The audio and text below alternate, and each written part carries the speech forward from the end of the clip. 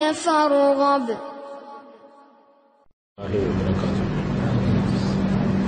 إن الحمد لله نحمده ونستعينه ونستغفره ونعوذ بالله من شرور أنفسنا وسيئات أعمالنا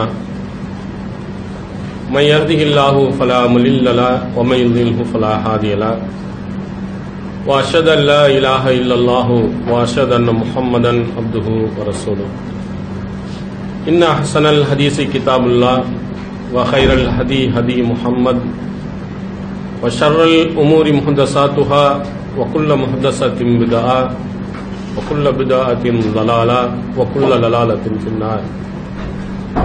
اللهم صل على محمد وعلى آل محمد كما صليت على إبراهيم وعلى آل إبراهيم إنك حميد مجيد.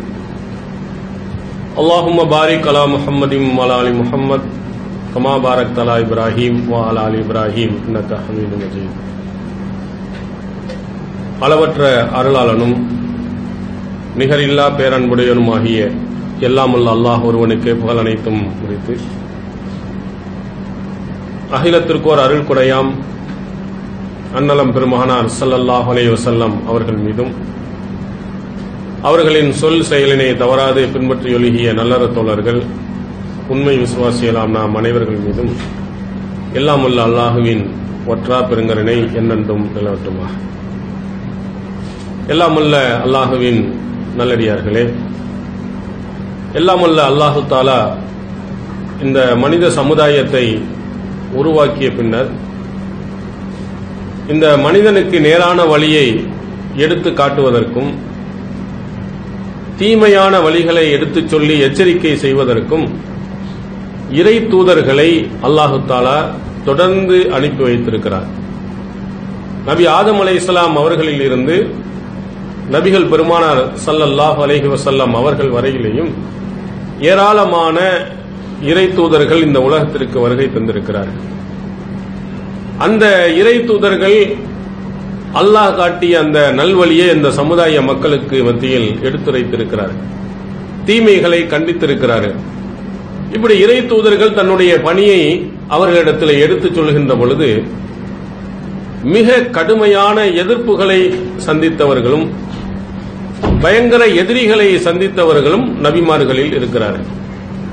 உதாரணமாக மூசா அலைஹிஸ்ஸலாம் அவர்கள் ஃபிரௌன் என்ற மிக கொடுங்கோலான மன்னனை அவர்கள் சந்தித்திருக்கிறார்கள். நபிகள் பெருமானார் ஸல்லல்லாஹு அலைஹி வஸல்லம் அவர்கள் அபூஜஹில், உத்பா, ஷைபா போன்ற பெரிய எதிரிகளை அவர்கள் சந்தித்திருக்கிறார்கள். இந்த மாதிரி கடுமையான எதிரிகளின் மூலமாக ஏராளமான துன்பங்களையும் துயரங்களையும் நபிமார்கள் பார்த்திருக்கிறார்கள். ஒரு சில நபிமார்கள் கொலை கூட செய்யப்பட்டிருக்கிறார்கள் என்று திருக்குர்ஆன் சொல்லுகிறது. பனி இஸ்ராயேலை பற்றி சொல்லும் பொழுது அநியாயமாக நீங்கள் நபிமார்களை நீங்கள் கொண்டீர்கள் அப்படின்னு அல்லாஹ் திருக்குர்ஆன்ல கூட சொல்லுகிறார். அந்த அளவுக்கு மிக கடும் எதிர்ப்புகளுக்கு மத்தியில் தான் இந்த நபிமார்கள் உலகத்திற்கு வருகை தந்திருக்கிறார். இப்படி கடுமையான எதிரிகள் அங்கே வந்தாலும் கூட அல்லாஹ் தஆலா என்ன செய்கிறான், சில நல்லவர்களையும் அவர்களை பின்பற்றக்கூடிய உறுதிமிக்க மக்களையும் அல்லாஹ் தஆலா கொடுக்கத்தான் செய்கிறார். சஹீஹ் முஸ்லிமில் நீங்கள் பார்க்கலாம், ரசூலுல்லாஹி ஸல்லல்லாஹு அலைஹி வஸல்லம் அவர்கள் சொல்கிறார்கள், மாமின் நபியின் பாஸல்லாஹு ஃபீ உம்மத்தின் கபலி, இதற்கு முன்னால் எந்த நபிமார்களை அல்லாஹ் தஆலா அனுப்பினாலும் இல்லா கானலஹு மின் உம்மத்திஹி ஹவாரியூன் வ அஸ்ஹாபுன், அவர்களுக்கு சில தோழர்களையும் உற்ற நண்பர்களையும் அல்லாஹ் தஆலா ஏற்படுத்தாமல் இருப்பதில்லை. அவர்கள் என்ன செய்வார்கள், யஹ்தூன பி சுன்னத்திஹி வ யக்ததூன பி அம்ரிஹி, அந்த நபியினுடைய சுன்னத்தை எடுப்பார்கள், அந்த நபி காட்டிய வழிமுறைகளை பின்பற்றி நடப்பார்கள். அப்படிப்பட்ட உற்ற நண்பர்களையும் தோழர்களையும் அல்லாஹ் தஆலா கொடுத்திருக்கிறான் என்று ரசூலுல்லாஹி ஸல்லல்லாஹு அலைஹி வஸல்லம் அவர்கள் சொல்கிறார். இந்த மாதிரி பல நபிமார்கள் விதிவிலக்கா ஒரு சிலர்கள் இருந்திருக்கிறாங்க. ஒருத்தர் கூட அவங்களுக்கு உதவி செய்யாதவர்கள், ஏற்றுக்கொள்ளாதவர்கள் இருக்காங்க. மறுமை நாளில் வரும்போது அவர்தான் நபியாகவும் அவர்தான் உம்மத்தாகவும் கூட ஒரு சிலர் வருவார். இது விதிவிலக்கா. பெரும்பான்மையான நபிமார்களுக்கு எதிரிகள் கடுமையாக இருந்ததை போன்று அவங்களுடைய சுன்னத்தை அவ்வளவு கடும் எதிர்ப்புகளுக்கு மத்தியிலேயும் அந்த நபி காட்டிய அந்த வழிமுறைகளை பின்பற்றி அப்படியே நடக்கக்கூடிய நல்ல மனிதர்களையும் அல்லாஹ்தாலா அந்த தூதர்களுக்கு ஆறுதலாக அல்லாஹ்தாலா கொடுக்கத்தான் செய்கிறார். அது அந்த மாதிரி ஆட்களை பற்றி அல்லாஹ் திருக்குர்ஆன்ல சொல்லும் பொழுது சொர்க்கத்துக்கு நீங்க லேசாக போய் சேர்ந்து விடலாம் என்று எண்ணுகிறீர்களா அப்படின்னு கேட்ட அடுத்தா வஸுல்ஸிலு வஹத்தா யகூலர் ரசூலு வல்லதீன ஆமனூ மாஹு மத்தா நஸ்ருல்லாஹ்.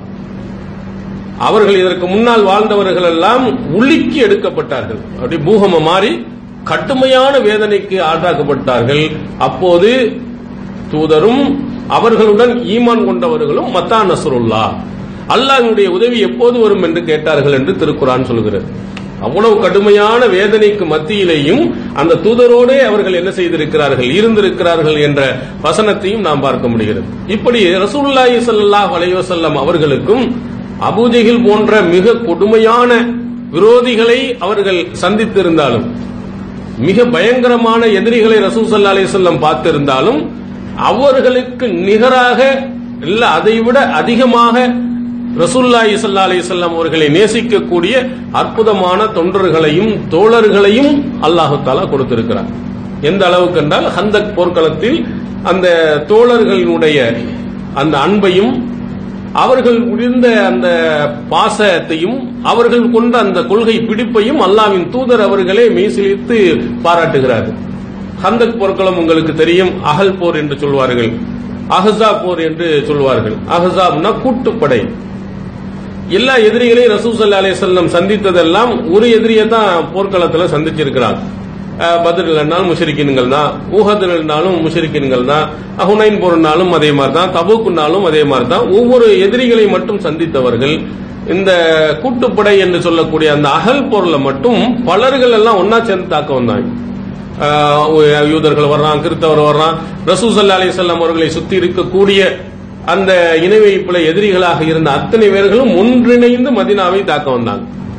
அதனால்தான் அதற்கு அந்த பேரு ஹந்தக் போர் என்றும் அஹ்ஸாப் கூட்டுப்படைகள் உள்ள வந்த பலர்கள் மோதிய போர் என்றும் சொல்லப்படுகிறது. அந்த போர்க்களத்தில் கடும் குளிரில் காலையில, உங்களுக்கு எல்லாம் அரபு நாடுகள் வாழ்ந்தவர்களுக்கு தெரியும் வெயில் எப்படி அடிக்குதோ அதே மாதிரி குளிர் காலத்திலையும் தூக்கி அடிக்கும். காலையில ஃபஜருடைய நேரத்தில் கடும் குளிரில் அங்கே குழியை வெட்டி கொண்டிருக்கிறாங்க. இந்த எதிரிகள் வந்தோம்னா சுத்தி நம்ம பாதுகாப்பாக குழிய தோண்டினோம்னா எதிரிகள் வேகமா வந்து உள்ள விழுந்து தடுமாறிடுவான், அவனை நல்லா தாக்கிடலாம் அப்படின்னு சல்மான் ஃபாரிசி ரலியல்லாஹு அவர்கள் அந்த பாரசீகத்தினுடைய அந்த போர் தந்திரத்தை சொன்னவுடனே ரசூலுல்லாஹ் ஏற்று அந்த தோழர்கள் எல்லாம் குழியை வெட்டி கொண்டு இருக்கிறாங்க. அப்ப வெட்டி கொண்டு இருக்கின்ற போது அவருடைய வயிற்றில் எல்லாருமே கல்லை கட்டி இருக்கிறாங்க, ரசூலுல்லாஹும் கட்டி இருந்தாங்க. ஒரு போர்க்களத்தில் போய் ராணுவத்தில் ஈடுபடக்கூடியவர்களுக்கு வயிறார சாப்பாடு கூட ரசூல் ஸல்லல்லாஹு அலைஹி வஸல்லம் அவங்களால கொடுக்க முடியல. ஆனால் இன்றைய உலகத்தில் எடுத்துக்கொண்டால் பொருளாதாரத்தில் சுமார் நம்ம இந்தியாவில் எடுத்துக்கொண்டால் 25% டோட்டலா ராணுவத்துக்கு தான் போகுது. அவங்களுக்கு தான் எல்லா விதமான வசதிகளும் செய்து கொடுக்கப்படுகிறது, நிறைய சம்பளமும் கொடுக்கப்படுகிறது. ஏன்னா அவன் நாட்டை காக்கிறான்ங்கிறதுக்காக வேண்டி அவ்வளவு சலுகை. ஆனா ரசூலுல்லாஹி ஸல்லல்லாஹு அலைஹி வஸல்லம் அவர்களுடைய காலத்தில் இருந்த அந்த ராணுவ வீரர்களுக்கு சாப்பாட்டு கூட வழி இல்லாமல் பசியும் பட்டினியிலையும் அவங்க பார்த்து கொண்டு அதை பார்த்து அல்லாஹ்வின் தூதர் அவர்கள் அப்படியே அழுகிறார்கள். என்னடா இவ்வளவு இதுல ஒரு சாப்பாடு கூட நம்மளால கொடுக்க முடியல, இந்த கடும் குளிரிலே இவர்கள் என்ன செய்கிறார்கள், இப்படி வேலை செய்கிறார்கள் என்று அழுதுவிட்டு அவர்கள் இன்னல் ஐஷா ஐசுல் ஆஹிரா, வாழ்க்கை என்று சொன்னால் அது மறுமையினுடைய வாழ்க்கை தான், இதுதான் அவங்களை இந்த நிலைக்கு கொண்டு வந்து வைத்திருக்கு.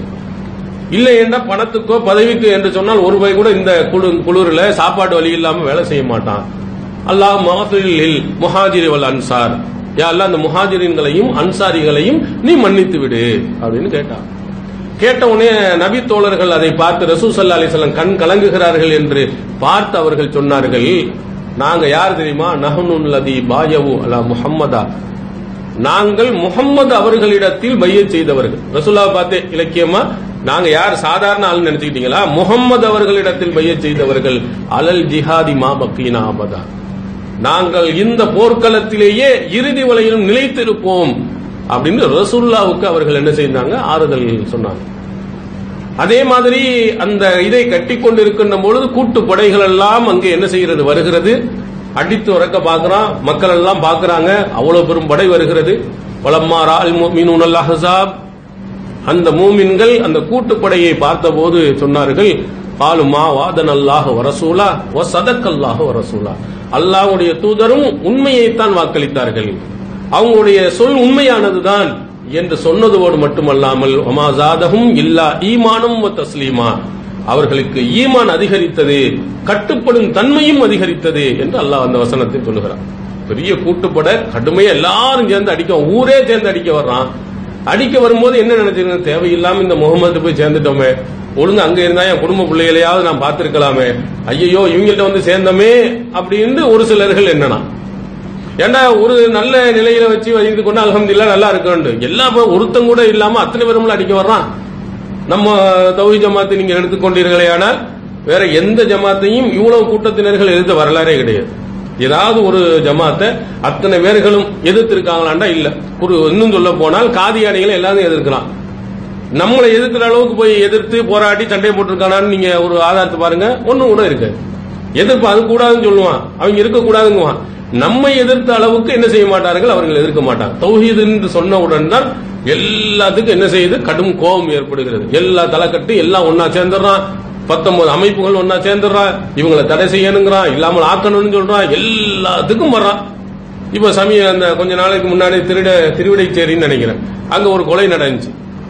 கொலைய செஞ்ச ஆளு வந்து நம்ம தௌஹீத் ஜமாத் பிரச்சனையில யாரோ இன்னொருத்தன் கொலை துப்பாக்கி வந்து சுட்டிட்டான். உடனே இவன் தௌஹீத் ஜமாத்துக்காரன், உடனே தௌஹீத் ஜமாத்தை தடை செய்யணும்னு 19 இயக்கங்கள் வால் போஸ்டர் எடுத்து ஊரா ஒட்டினான். நம்மள ஆஹா என்ன ஆயிருமோ ஏதாயிருமோலாம் பயந்தார்கள்.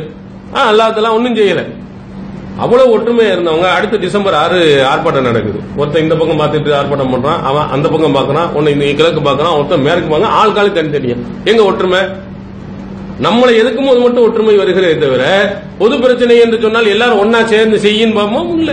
இந்த இப்போ தேர்தல் என்னாச்சு, முஸ்லிம்கள் எல்லாருமே ஒன்னா சேர்ந்து ஒரு அமைப்பாக போய் ஒரு திமுகவுடைய போ அல்லது அதிமுகவுடைய போ, வேற எங்க போனாலும் சரி நாங்க எல்லாரும் ஒண்ணும், எங்களுக்கு இந்த சீட்டை கொடு, என்ன 40 சீட்டை கொடு அல்லது 20 சீட்டை கொடு, நாங்க பிரிச்சு ஒழுங்கா நிக்கிறோம்னு நிக்க முடிஞ்சாண்டா இல்ல. என்ன அனுச்சு அவனுக்கு கொடுக்காத இவனுக்கு கொடுக்காதுன்னு உள்வேலை செய்யற அளவுக்கு தான் போனாங்களே தவிர யாரும் ஒற்றுமையும் காணாத முடியல.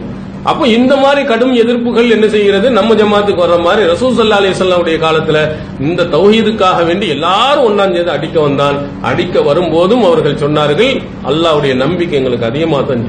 ரசூல் அப்படி சொல்லிதான் எங்களை கூப்பிட்டாங்க, இங்க வந்து ஏண்டா உனக்கு வந்து அந்த பதவி தரும் இந்த பதவி எல்லாம் சொல்லல, அடி வாங்குவேன் உத வாங்குவேன், சாப்பாட்டுக்கு வழி இல்லாமல் போவோம், ஆகிரத்துல தான் உனக்கு என்று அப்படி உண்மையை சொல்லி என்னை அழைத்தார்கள். அப்படின்னு அவங்களுக்கு ஈமானும் அதிகரித்து கட்டுப்படும். ரசூல்லா சொன்னாங்கன்னா இன்னும் வேகமா கட்டுப்படுவேன். இப்ப எப்படின்னு பாருங்க, அங்க அபூஜஹலுடைய கடுமும் எதிரி, கடுமையான எதிர்ப்புகள் இது மாதிரி எல்லாம் இருந்த போதும் கூட இந்த மாதிரி நம்பிக்கையுடன் எவ்வளவு எதிர்ப்பு வந்தாலும் ஸ்ட்ராங்கா நாங்க நிற்போம் அப்படின்னு உள்ள தோழர்களையும் அல்லாஹ் தஆலா என்ன செய்கிறான், கொடுக்கிறார்.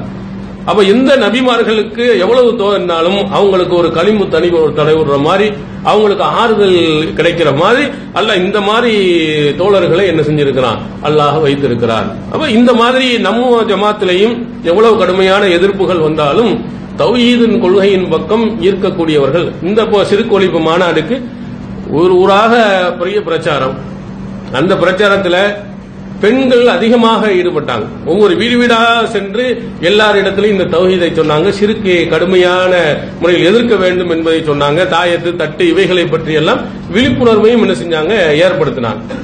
ஆனால் அவர்களை பற்றி அவதூறுகள் மோசமான வார்த்தைகள் எவ்வளவோ சொன்னாங்க.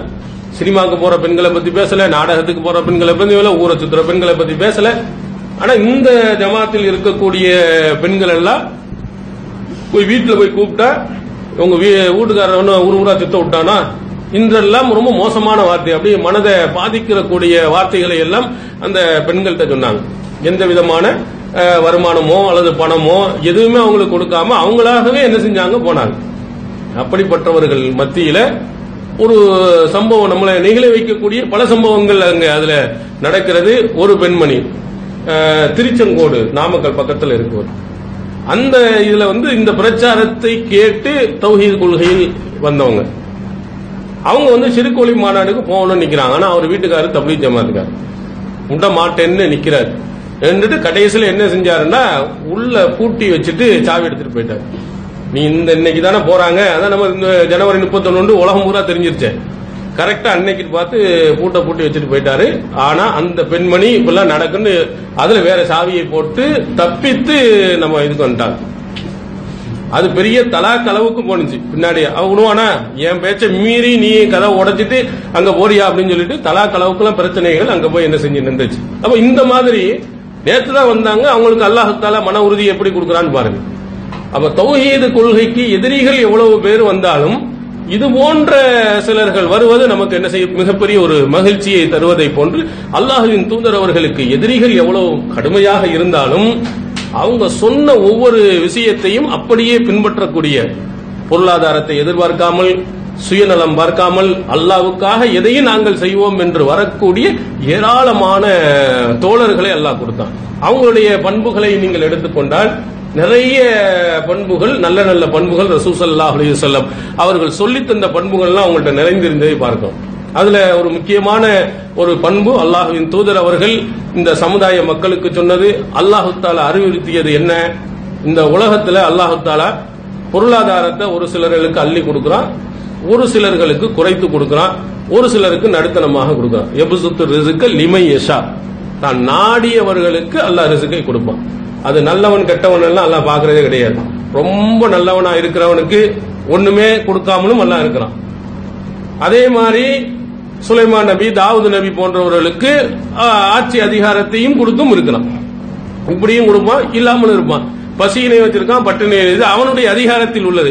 பணம் இருக்கிறவனா நல்லவன் என்றும் சொல்ல முடியாது, கெட்டவன் என்றும் என்ன செய்ய முடியாது, சொல்ல முடியாது. தான் நினைச்சா அள்ளி அள்ளி கொடுப்பான். படிக்காதவனுக்கும் கொடுப்பான், படித்தவனுக்கும் கொடுப்பான், என்ன அறிவாளிக்கு கொடுப்பான், முட்டாளுக்கு கொடுப்பான், மோசமானவனுக்கு கொடுப்பான், தான் நாடியவனுக்கு கொடுக்கவும் செய்வான், எடுக்கவும் செய்வான்.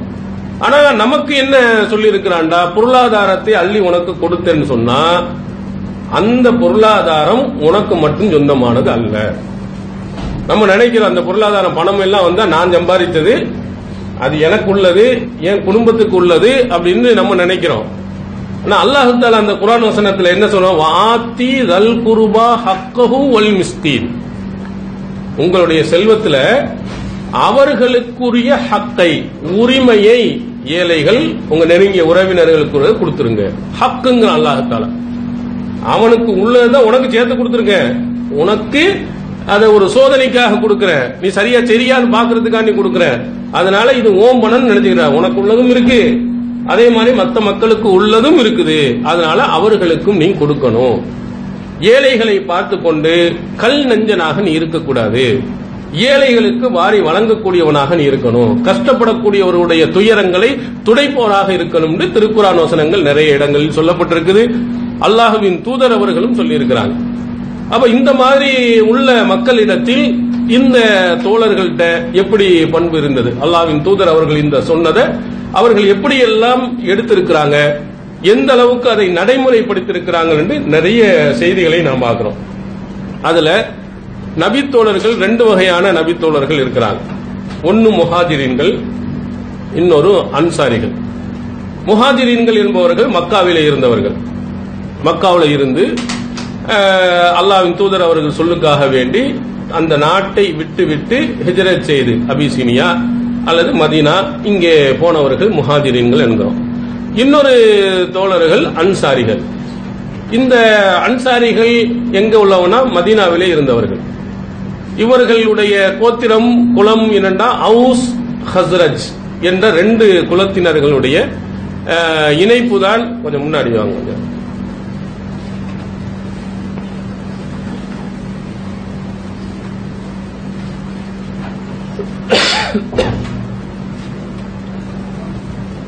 அவுஸ் ஹஸ்ரஜ் என்ற ரெண்டு குலம் அங்கே இருந்தது. மக்காவில் எப்படி குறைஷ் குலத்தினர்கள் இருந்தாங்களோ முக்கியமா, அதே மாதிரி அங்கே இருந்தவர்கள் அவுஸ் ஹஸ்ரஜ் என்ற ரெண்டு குலத்தினர்கள். இவங்க ரெண்டு பேருக்கு மத்தியில் பெரிய பிரச்சனைகள் இருந்துருந்துச்சு. ஏறத்தாழ ஒரு 120 வருட காலங்கள் அவங்களுக்கு மத்தியில் போர் கூட நடந்திருந்தான், பெரிய சண்டை.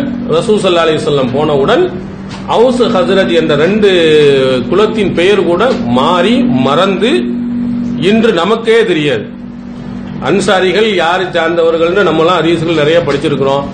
அதுல உள்ள ஆழமாக போனவர்களுக்கு தான் தெரியும் இவங்க இந்த 2 குலத்தை தான் அல்லாஹ்வின் தூதர் போன பிறகு அன்சாரிகளாக மாற்றிருக்கிறாங்க. இந்த 2 பேர்களும் அன்சாரிகளாக மாறி இருக்கிறாங்க. அவர்களுடைய பண்பாடுகள் நம்ம பின்னாடி பார்க்க இருக்கிறோம். அப்ப அந்த 2 குலத்தினர்கள், ஒன்னு நபித்தோழர்கள்ல முஹாஜிரீன்கள் ஒரு ஆள் இருக்கிறாங்க, இன்னொருத்தர் அன்சாரிகள் இருக்கிறாங்க. இந்த முஹாஜிரீன்கள் எப்படி நடந்திருக்கிறார்கள் என்பதை பற்றி திருக்குர்ஆன் நமக்கு தெளிவாக சொல்லுகிறது. லில் ஃபுகராயில் முஹாஜிரீன் அல்லதீன உஹ்ரிஜூ மின் அம்வாலிஹிம் அல்லதீன உஹ்ரிஜூ மின் தியாரிஹிம் வ அம்வாலிஹிம் யப்தகூன ஃபலலம் மினல்லாஹி வ ரில்வானா வ யன்சுரூனல்லாஹ வ ரசூலஹு உலாயிகுமுஸ் ஸாதிகூன். அல்லாஹ் தஆலா யாருக்கெல்லாம் தர்மம் செய்யணும், யாருக்கெல்லாம் பொருளாதாரத்தை கொடுக்கணும் அப்படின்னு சொல்லும்போது ஏழை முஹாஜிரீன்கள் இவங்களுக்கும் கொடுக்க தகுதியானவர்கள். இவர்கள் எப்ப அல்லதீன உஹ்ரிஜூ மின் தியாரிஹிம் அவர்களுடைய வீடுகளில் இருந்து வெளியேற்றப்பட்டார்கள். அம்வாலியும் அவருடைய சொத்து சுகங்களையும் இழந்து வெளியேற்றப்பட்டார்கள். எதுக்காக வேண்டி? யப்தகூன ஃபலலம் மினல்லாஹி வ ரில்வானா, அல்லாஹ்வின் ரஹமத்தை எதிர்பார்த்து அவனுடைய திருப்தியை எதிர்பார்த்து ஊரை விட்டும் என்ன செஞ்சாங்க? விரட்டப்பட்டார்கள். சொத்துக்களையும் அபகரிக்கப்பட்டு விரட்டப்பட்டார்கள். இவர்கள் அல்லாஹ்வின் திருப்தியை எதிர்பார்த்தவர்கள். இவர்கள் அல்லாஹ்வுக்காக வேண்டி உதவி செய்யக்கூடியவர்கள், அந்த தூதருக்கு உதவி செய்யக்கூடியவர்கள். இவங்களுக்கு பொருளாதாரத்தை நீங்க கொடுங்க அப்படின்னு அல்லாஹ் தஆலா அந்த வசனத்தில் அவர்களுடைய தன்மைகளோடு சேர்த்து சொல்லுகிறார். ஏழை முஹாஜிரீன்களா போனாங்கண்டா, ஏழை முஹாஜிரீன்கள் அவங்கள்ட்ட சொத்தே இல்லாம ஊர்ல பிச்சைக்காரரா இருந்தவர்கள் நீங்க சொல்ல முடியாது. உதாரணத்திற்கு அப்துர் ரஹ்மான் பின் அவுஃப் ரலியல்லாஹு அன்ஹு அவர்கள், இந்த அப்துர் ரஹ்மான் பின் அவுஃப் ரலியல்லாஹு அன்ஹு அவர்கள் மிகப்பெரிய கோடீஸ்வரராக அந்த ஊர்ல இருந்திருக்கார். எங்க மக்காவுல அவர் முஹாஜிரீன்கள்ல உள்ள ஆளு. 2 ஹிஜ்ரத் செய்தவர். எங்க அபிசினியாவுக்கு போயிட்டு அபிசினியாவுல மதீனாவுக்கு வந்தவர். அவருடைய பொருளாதாரம் எப்படி இருந்துச்சு? அவரு மக்காவுல எப்படி இருந்தாலும் பெரிய கோடீஸ்வரராக அவர் இருந்திருக்கிறார், செல்வந்தராக இருந்திருக்கிறார். அல்லாஹ்வின் தூதர் அவர்களுக்கும் மற்றவர்களுக்கும் மாறி வாரி கொடுத்தவராக இருந்தார். ஆனா மதீனாவுக்கு போகும்போது அவருக்கு ஒண்ணுமே இல்லை. ஒன்றும் இல்லாமல் அங்கே போய் கடையில் இருந்துதான் என்ன செஞ்சார்? வேலை பார்த்திருக்கிறார். அது தொடர்பு அன்சாரிகளை பற்றி நாம் விளக்கமா பார்ப்போம்.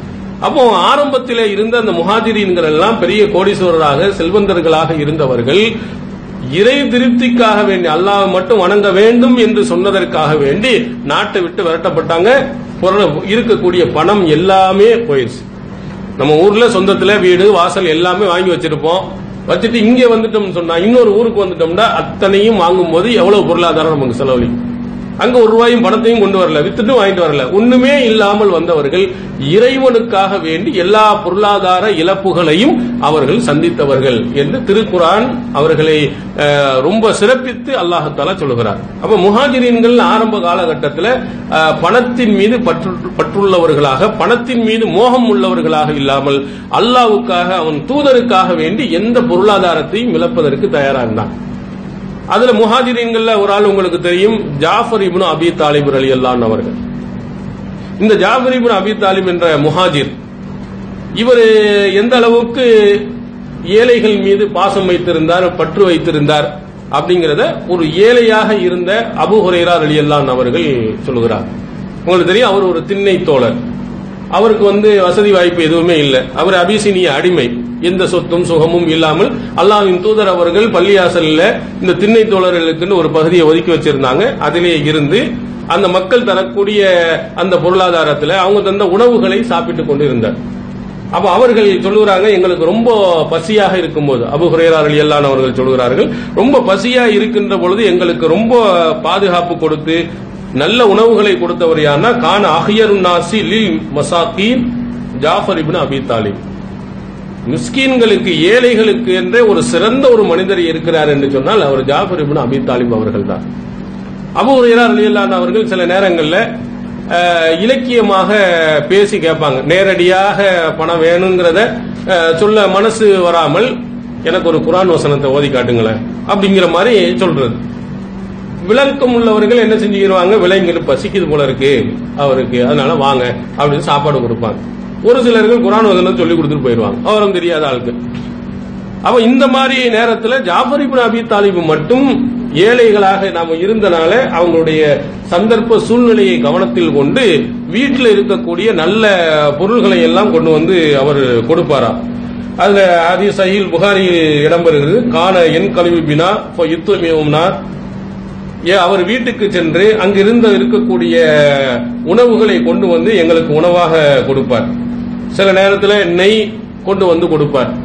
சில நேரத்தில் அவங்க வீட்டில் ஒண்ணுமே இருக்காது, நெய் டின் இருக்கா இல்லையா, அந்த தோல் பை இருக்கா இல்லையா, அதை கொண்டு வந்து கொடுப்பார். அதை நாங்கள் நக்கி சாப்பிட்டுக் கொள்வோம். அந்த அளவுக்கு சாப்பாட்டுக்கு வழி இல்லாமல் இருக்கின்ற பொழுது ஜாஃபர் இப்னு அபி தாலிப் அவர்கள் ஏழைகள் மீது அன்பு கொண்டு அவங்க வீட்டில் இருக்கிறதையெல்லாம் கொண்டு வந்து கொடுத்து கொண்டே இருந்தார். யார் சொல்லுகிறார்னா, இது ஒரு ஏழை தோழராக பசியும் பட்டினியிலும் இருந்தவர் சொல்லுகிறார். நம்ம என்ன நினைக்க, நம்ம வீட்டில் இருந்து சாப்பிட்டா நல்லது, நமக்கு வயிறு நிறைய வந்து விட்டால் பரவாயில்லை, நம்ம வீட்டில் எல்லாமே நன்றாக இருந்து விட்டால் பரவாயில்லை, இப்படித்தான் ஒவ்வொரு மனிதனும் நினைக்கிறான். அந்த மனிதன் இதே மாதிரி எத்தனை ஏழைகள் நமக்கு பசிக்கும் போது கஷ்டம்னு வரும்பொழுது நம்ம எவ்வளவு சிரமப்படுறோம். நம்ம சொந்தக்காரன் இப்படி இருக்கானே, ஏழையா இருக்கிறவன் இப்படி இருக்கிறானே, கஷ்டப்படுவன் இருக்கிறானே, அவனுக்கு நாம் கொடுக்க வேண்டுமே என்ற எண்ணம் பரவலாக வர்றதில்லை. ஆனா ஏழை தோழர்களாக இருந்தவர்கள் கூட இல்லாவிட்டாலும் நம்மளால் எவ்வளவு முடியுமோ அவ்வளவு கொண்டு வந்து என்ன செஞ்சிடணும், கொடுத்துடணும். இது நபி தோழர்கள்ட்ட இருந்த மிகச் சிறந்த ஒரு பண்பாடு என்று சொல்லலாம். இவர்கிட்ட மட்டுமல்ல, எல்லா தோழர்கள்ட்ட இருக்கு. ரசூல் ஸல்லல்லாஹு அலைஹி வஸல்லம் அவர்கள் தொடர்பாக அவர்களுடைய ஒரு செய்தி சஹீஹ் புகாரியில் இடம்பெறுகிறது. ரசூல் ஸல்லல்லாஹு அலைஹி வஸல்லம் அவர்கள் சொல்லுவாங்க, தர்மம் செய்யுங்க.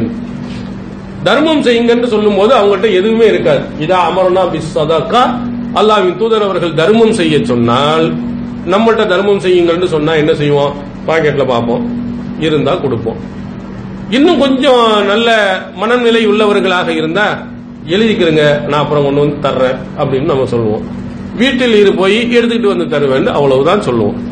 வீட்டிலையும் பணம் இல்லை, பாக்கெட்லையும் பணம் இல்லை, யாரிடத்திலையும் பணம் இல்லை.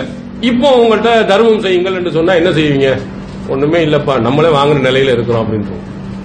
அப்போ அவர்கள் என்ன செய்வார்களாம், இதா அமர்னா பித் சதகா இன் தலக அஹதுனா இல சூக், சூக்குக்கு கடை வீதிக்கு சென்று யுஹாமிலு யுஸீபுல் முத், அங்கே கூலி வேலை செய்து அதில் கிடைக்கக்கூடிய ஒரு முத்தையை கொண்டு வந்து நாங்கள் என்ன செய்யும், தர்மம் செய்வோம்.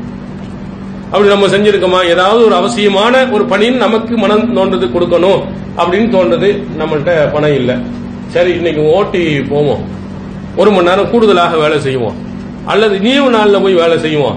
வேலை செய்து அந்த பணத்தை நம்ம மர்கஸுக்கு, நம்ம ஊர்ல மர்கஸ் இல்லாம இருக்கு, பள்ளியாசல் இல்லாம இருக்கு, நல்ல பணிகள் செய்வது பொருளாதாரம் இல்லாம இருக்கு, கொடுப்போம் அப்படின்னு நம்ம போவோமாண்டா நிச்சயமாக நம்ம அந்த அளவுக்கு உயர்ந்து போகலாம். ஆனா ஏழைகளிலேயே கஷ்டப்பட்டு சிரமப்பட்டு கொண்டு இருக்கக்கூடிய அந்த தோழர்கள் உடுத்திய துணிகள் கூட அவங்கள்ட்ட இருந்தல. துணிகள் எல்லாம் பார்த்தீங்கன்னா நமக்கு பார்த்தா ஒவ்வொரு வீட்லையும் அப்படியே அடிக்கிறோம். அப்படி இருந்தாலும் ஆஃபர் போட்டானா என்ன செய்வான், துணி இல்லைன்னு போய் நம்ம எடுத்தது உண்டா வரலாறுல? என்கிட்ட வந்து சட்டை இல்ல, முடிஞ்சு போச்சு அப்படின்னு நம்ம இருக்கக்கூடிய யாராவது ஒரு ஆள் நீங்க சொல்லுங்க பார்ப்போம், எந்த துணி இல்ல அதனால எடுக்க போனாண்டு. பெருநாளைக்கு புது துணி வாங்கணும் அப்படின்னு போயிருப்போம். வீட்டுல ஒவ்வொரு பீரோலையும் பெண்களுக்கு பாத்தீங்கன்னா அடிக்கடிக்கு வச்சிருக்கோம். ஆனா ஆடி தள்ளுபடின்னு சொன்னவங்கன்னா அள்ளிட்டு போய் வாங்கிட்டு வருவாங்க, 10, 15 அப்படின்னு சொல்லிட்டு வாங்கிட்டு வரவங்கள பாக்கணும். அப்போ நம்ம துணிகள் எல்லாம் வந்து சர்வசாதாரணம். இப்போ வந்து சீசன் அது துணியே இல்லாதவன்லாம் யாருன்னு கிடையாது. ரசூலுல்லாஹி ஸல்லல்லாஹு அலைஹி வஸல்லம் அவங்களுடைய காலத்தில் நீங்கள் பார்த்தால் ஒருத்தருக்கு 2 துணி இருந்தாலும் அது பெருசு. ஜாபிர் இப்னு அப்துல்லாஹ் ரலியல்லாஹு அன்ஹு கேட்பாங்க, ஒரு துணியை அணிந்து கொண்டு தொழுவலாமான்னு கேட்கும்போது எங்கள்கிட்ட யார்கிட்ட 2 துணி இருந்துச்சுன்னு கேட்பாரு. ரசூல் ஸல்லல்லாஹு காலத்துல யார்கிட்ட இருந்தது. அதே மாதிரி இன்னொரு நபித்தோழர் அம்ர் இப்னு சலமா ரலியல்லாஹு அன்ஹு அவர்கள், அந்த நபித்தோழர் ரசூல் ஸல்லல்லாஹு அலைஹி வஸல்லம் உடைய காலத்துல இஸ்லாத்திற்கு வருவதற்கு முன்பாக ரசூலுல்லாஹ்ட்ட இருந்து சிலர்கள் போயிட்டு வருவாங்க. அவர் இந்த குர்ஆன் வசனத்தை சொல்றாரு, இந்த செய்தியை சொல்றார், இந்த வஹி வந்ததுன்னு சொன்னார் அப்படின்னு சொல்லுவாங்க. சொன்ன உடனே அது என்ன வஹின்னு அப்படியே கேட்டுக்கிடுவார். கடைசியில மக்கா வெற்றி அடைந்தவுடன் என்ன செஞ்சிருவாங்க, எல்லாரும் கூட்ட கூட்டமா இஸ்லாத்துக்கு தழுவாங்க. இவருடைய வாப்பாவும் இஸ்லாத்துக்கு தழுவிடுவார். அப்போ அவர் இஸ்லாத்துல என்ன வஹி சொல்றாரு, என்ன செய்தின்னு மட்டும்தான் கேட்டுக்கிட்டாரு, மனப்பாடம் பண்ணார். அவர் போய் இஸ்லாத்தை தழுவிட்டு அவங்களுடைய பகுதிக்கு வந்து சொல்லுகிறார், நபியை வந்து இந்த மாதிரி சொல்லி இருக்கிறாங்க, என்னென்ன கட்டளை இருக்காங்க, தொழுகையை இந்தந்த நேரங்களில் தொழுவணும்னு சொன்னாங்க, உங்கள ஒருவர் பாங்கு சொல்லட்டும், உம்முக்கும் அக்ஸருக்கும் குர்ஆனன், உங்கள குர்ஆனை அதிகமாக தெரிந்தவர் வந்து இமாமத் செய்யட்டும். குர்ஆன் யாரும் நிறைய மனப்பாடம் பண்ணாங்களோ அவங்க செய்யுங்கன்னு ரசூலுல்லாஹ் சொல்லியிருக்காங்க. எல்லாம் சுத்தி பார்க்கறாங்க. சுத்தி பார்த்தா இவர் தான் அம்ர் இப்னு சலமா ரலியல்லாஹு அன்ஹு, அவருக்கு தான் நிறைய வசனங்கள் தெரிஞ்சிருக்கு. அவர் இந்த வாகன கூட்டத்தின் மூலம் நான் மனப்பாடம் பண்ணி புகாரில விரிவாக இடம்பெற்றிருக்கு. அவர் சொன்ன உடனே இவரை என்ன செஞ்சிட்டாங்க, தொழு வைக்க விட்டாங்க. அப்ப சொல்ற ஆனா இப்னு சித்தின் அவு சபாசிரின், ரொம்ப ஆச்சரியமான ஒன்று, எனக்கு அந்த நேரத்தில் வயது 6 அல்லது 7 தான். அவ்வளவுதான் வயசு. வாப்பா கூட மனப்பாடம் பண்ணல, இவர் நிறைய மனப்பாடம் பண்ணிட்டார். அதுவும் கேட்டு மனம், ஒரு மதசால போய் கேட்டுலாம் இல்ல, வர்றவங்கள்ட்ட இவரா ஆர்வப்பட்டு மனப்பாடம் பண்ணி போய் தொலை வச்சுட்டாரு. தொலை வைத்தவுடன் முன்னாடி ஆண்கள் இருப்பாங்க, பின்னால் பெண்கள் இருப்பாங்க. அப்ப அந்த பெண்மணிகள் சொல்றாங்க, அலா குத்து இஸ்த காரிக்கும், உங்களுடைய காரி அந்த ஓதுறாரு அவருடைய பின்பகுதியை நீங்க மறைக்க கூடாதா? மேல சின்ன துணி, ருக்கு செய்யும் போது அப்படி பின்னாடி உள்ளதெல்லாம் தெரிகிற மாதிரி அவ்வளவு சின்ன துணியா இருந்தார். இப்படி அந்த பெண்கள் எல்லாம் அவங்கள பற்றி கேட்டு சொன்ன உடனே ஆண்களுக்கெல்லாம் ரோசம் உடனே ஒரு துணியை வாங்கி அழகான ஒரு சட்டையை தைத்து கொடுத்தாங்க. அவர் சொல்றாரு, இதுதான் எனக்கு மிகப்பெரிய ஒரு மகிழ்ச்சியை தந்த ஒன்று. எவ்வளவோ சந்தோஷம் எனக்கு இருக்குது, ஆனா இந்த சட்டை எனக்கு கிடைத்தது அவ்வளவு பெரிய மகிழ்ச்சி அப்படிங்கிற ஒரு சட்டைக்காக வேண்டி. அவர் எவ்வளவோ இத்தனையோ மகிழ்ச்சிகள், அதை விட ஒரு துணியின் மூலமாக ஒரு சட்டை தைத்து போடுவது ஒரு காலத்தில் அவ்வளவு பெரிய மகிழ்ச்சிக்குரியதாக இருந்த அந்த காலகட்டத்தில் தான் கஷ்டங்கள் சிரமங்கள் என்று வந்துவிட்டது என்று சொன்னால், அந்த முஹாஜிரின்கள்ல இருக்கக்கூடியவர்கள் உடனுக்குடன் என்ன செய்யறாங்க, பொருளாதாரத்தை அந்த மக்களுக்கு கொடுத்திருக்கிறாங்க. கஷ்டப்படுறேன்னு வந்துட்டாங்கன்னா உதவி செய்யாமல் இருக்கக்கூடாது. ஏன்னா ரசூலுல்லாஹ்வுடைய அற்புதமான அழகான ஒரு பொன்னால் பொறிக்க வேண்டிய ஒரு வரி இருக்கிறது, புகாரில் இடம்பெற, அலா குல்லி முஸ்லிமின் சதகான்ட்டாங்க. ஒவ்வொரு முஸ்லிமும் தர்மம் செய்வது கடமை. நீ முஸ்லிம்னு பிறந்துட்டாலே அடுத்தவர்கள் மீது இரக்கம் உள்ளவனா இருக்கணும். லா இரஹமுல்லாஹ மல்லா இரஹமுன்னாஸ், மனிதனுக்கு இரக்கம் காட்டாதவனுக்கு அல்லாஹ் இரக்கம் காட்ட மாட்டான். நீ முஸ்லீமா பிறந்துட்டீங்கன்னா இரக்க உணர்வு உன்கிட்ட இருக்கணும், தர்ம சிந்தனை உனக்கு இருக்கணும் அப்படின்னு நபி ஸல்லல்லாஹு அலைஹி வஸல்லம் அவர்கள் முஸ்லீமா அத்தனை பேருக்கு பட்டியல் போட்டாங்க. அப்போ ஒருவர் கேட்கிறாரு, அல்லாஹ்வின் தூதர் அவர்களே ஒண்ணுமே இல்லண்டா என்ன செய்யறது? அப்போ அழகா சொன்னாங்க, அல்லாஹ்வின் தூதர் யாமனு பியதிஹி, அவன் கையால உழைத்து அவனும் பயன்பெற்று அடுத்தவர்களுக்கும் தர்மம் செய்யணும். ஒண்ணுமே இல்லை என்று சொன்னபோது கூட அப்படியா, ஒண்ணும் இல்லைன்னா அவன் மேல கடமை இல்லைன்னு சொல்லல, உன் மேலேயும் கடமை இருக்கு. அல்லாஹ் உனக்கு உடல் வலிமையை கொடுத்திருக்காங்க, சம்பாதித்து நீ கொடு. இது ரசூல் ஸல்லல்லாஹு அலைஹி வஸல்லம் மூமின்களாக முஸ்லிம்கள் என்று சொல்லக்கூடிய அத்தனை பேர்களுக்கு கொடுக்கப்பட்ட, அது ஓரளவு இஸ்லாமிய வட்டாரத்தில் இருக்கிறது. நீங்க கோயில்கள்லாம் இருக்கு, என்ன அப்படி பெருசா செஞ்சுட்டாங்க பாருங்க, அன்னதானம் ஒண்ணு போட்டுருவாங்க. வேற ஏதாவது நடக்கான்னு பாருங்க, கோயில்களுக்கு கிடைக்கிற சொத்துக்கள் இருக்கு, அல்லாஹ் அக்பர், திருப்பதியில இருக்கக்கூடிய போட்டா இந்தியாவின் கடனையே அழைச்சிடலாம். அவ்வளவு வருமானம் என்ன செய்யறது, முஸ்லீம்கள் இருந்து இந்துக்கள்ல இருந்து எல்லா பயிலும் கொண்டு போய் என்ன செய்யறான், தங்க கிரீடன்னு போடுறான், வைர கிரீடன்னு போடுறான், கட்டுக்கட்டா பணத்தை கொண்டு போய் போடுறான், நகையை கொண்டு போய் போடுறான், செல்போன் எல்லாம் போட்டுட்டு அள்ளி போட்டான். அன்னைக்கு ஏழை விட போறேன்னு சொன்னான். அப்படி பணம் கொட்டக்கூடிய ஒன்று ஏழைகளுக்கு என்ன பண்ணிருக்கான்னு கேட்பாருங்க. ஆனால் நம்ம ஜமாத்துல, அதுல குறிப்பாக தௌஹீத் ஜமாத்தினுடைய பள்ளிக்கு நீங்க போங்க, தமிழ்நாட்டில் எங்க வேணாலும் போங்க, எப்போதும் ஏதாவது ஒரு அறிவிப்பு இருக்கு. என்ன, கல்வி உதவித்தொகைக்கு வந்திருக்காங்க செய்யுங்க, அடுத்த பள்ளியாசலுக்கு வந்திருக்காங்க, அப்புறம் மருத்துவ உதவிக்காக வேண்டி வந்திருக்கிறாங்க. இப்படி தினமும் ஏதாவது ஒன்னு சொல்லிக்கொண்டு கேட்டுக்கிட்டே தான் இருக்காங்க, மக்கள் கொடுத்துக்கிட்டு தான் இருக்கிறாங்க. நம்ம அப்படிதான் சொல்லியிருக்கோம், எப்போதும் கேட்டுக்கிட்டே தான் இருப்போம். நம்முடைய பாவங்கள் அழிவதற்கு இது அல்லாஹ்வின் தூதர் அவர்கள் காட்டி அழகான ஒரு அற்புதமான வழிகாட்டி. எந்த நல்ல பணியா இருந்தாலும் நம்ம தான். நீங்க சுன்னத்துல் ஜமாத்துல போய் யாரு கேட்டாலும் என்ன காட்டிட்டு வந்தாரு, அங்க தௌஹீத் ஜமாத் இருக்கு, அங்க போய் தருவாங்க அப்படின்னு நம்ம பக்கம் தான் திருப்பி போறோம். அப்போ ரசூல் ஸல்லல்லாஹு அலைஹி வஸல்லம் அவர்கள் எப்படி ஒரு இதை உள்ளத்துல போட்டிருக்காங்கன்னா, மூமின் என்று சொன்னால் அவனுடைய ரத்தத்தில் உதவி செய்தல் என்பது ஓடணும், அந்த மாதிரி பண்பாடுகளை வளர்த்துக்கிறணும் அப்படின்னு சொன்னனால அந்த தோழர்கள்ட்ட அவ்வளவு அற்புதமான அழகான நல்ல விஷயங்கள் ஓடுது. அதுல ஒரு சிறந்த ஒரு தோழர் என்று உங்களுக்கு எல்லாம் தெரியும், அபூபக்கர் சித்திக். அவர் ஒரு முஹாஜிர் தான். அந்த அபூபக்கர் சித்திக் ரலியல்லாஹு அவர்கள் எப்படி எல்லாம் இருந்திருக்கிறாங்க, ரசூல் ஸல்லல்லாஹு அலைஹி வஸல்லம் உணர்த்துகிறார். அவங்களுக்கு நிறைய சிறப்புகளை அல்லாஹ்வின் தூதர் அவர்கள் சொன்னாங்க. சொன்னதுக்கு என்ன காரணம், அவருடைய நண்பர் என்பது மட்டுமல்ல, அவர் நண்பராக இருந்தது மட்டுமல்லாமல் மார்க்க விஷயங்கள் அனைத்திலேயும் முன்னோடியாக அவர் தான் திகழ்ந்தார். ரசூலுல்லாஹி ஸல்லல்லாஹு அலைஹி வஸல்லம் ஒரு கட்டத்தில் அபூபக்கர் அவர்களுக்கும் உமர் அவர்களுக்கும் சண்டை ஏற்படுகிறது. புகாரில் இந்த செய்தி இடம்பெறுகிறது. அபூபக்கர் என்ன செய்யறார், அவர் தான் தப்பு செஞ்சிட்டார், அதனால மன்னிப்பு கேட்டாரு உமர்கிட்ட. உமர் மன்னிக்கல. வீட்டுல போய் கேட்டாரு, கதவை படார்னு அடிச்சிட்டாரு. இப்படி வந்தால கதவை டம்முன்னு அடிச்சோம்னா எவ்வளவு அவமானமா இருக்கும். என்னடா தப்பு செஞ்சிட்டோம் கேட்ட, டக்குன்னு என்ன செஞ்சிட்டாரு, அபூபக்கர் அவர்கள் ரசூலுல்லாஹி ஸல்லல்லாஹு அலைஹி வஸல்லம் அவங்கள்ட்ட வந்து நடந்த விஷயத்தை இப்படி நான் தப்பு செஞ்சேன், ஆனா மன்னிப்பு கேட்டேன், ஆனா உமர் மன்னிக்க மாட்டேன்டார். உமர் கடும் கோபத்தில் இருந்தார். ஆனால் நேரம் போன உடனே அவருடைய கோபமும் அடங்கிருச்சு. அடங்கின உடனே அபூபக்கர் வீட்டுல போய் பார்த்திருக்காரு, இல்ல. உடனே ரசூலுல்லாஹி ஸல்லல்லாஹு அலைஹி வஸல்லம் அங்கதானே, எங்க இல்லன்னா எங்க போய் இருக்க போறாரு, அல்லாஹ்வின் தூதர் அவர்கள்ட்ட வந்துட்டார். உள்ளே நுழையும் பொழுதே ரசூல் ஸல்லல்லாஹு அலைஹி வஸல்லம் உடைய முகம் அப்படியே மாறிடுச்சு.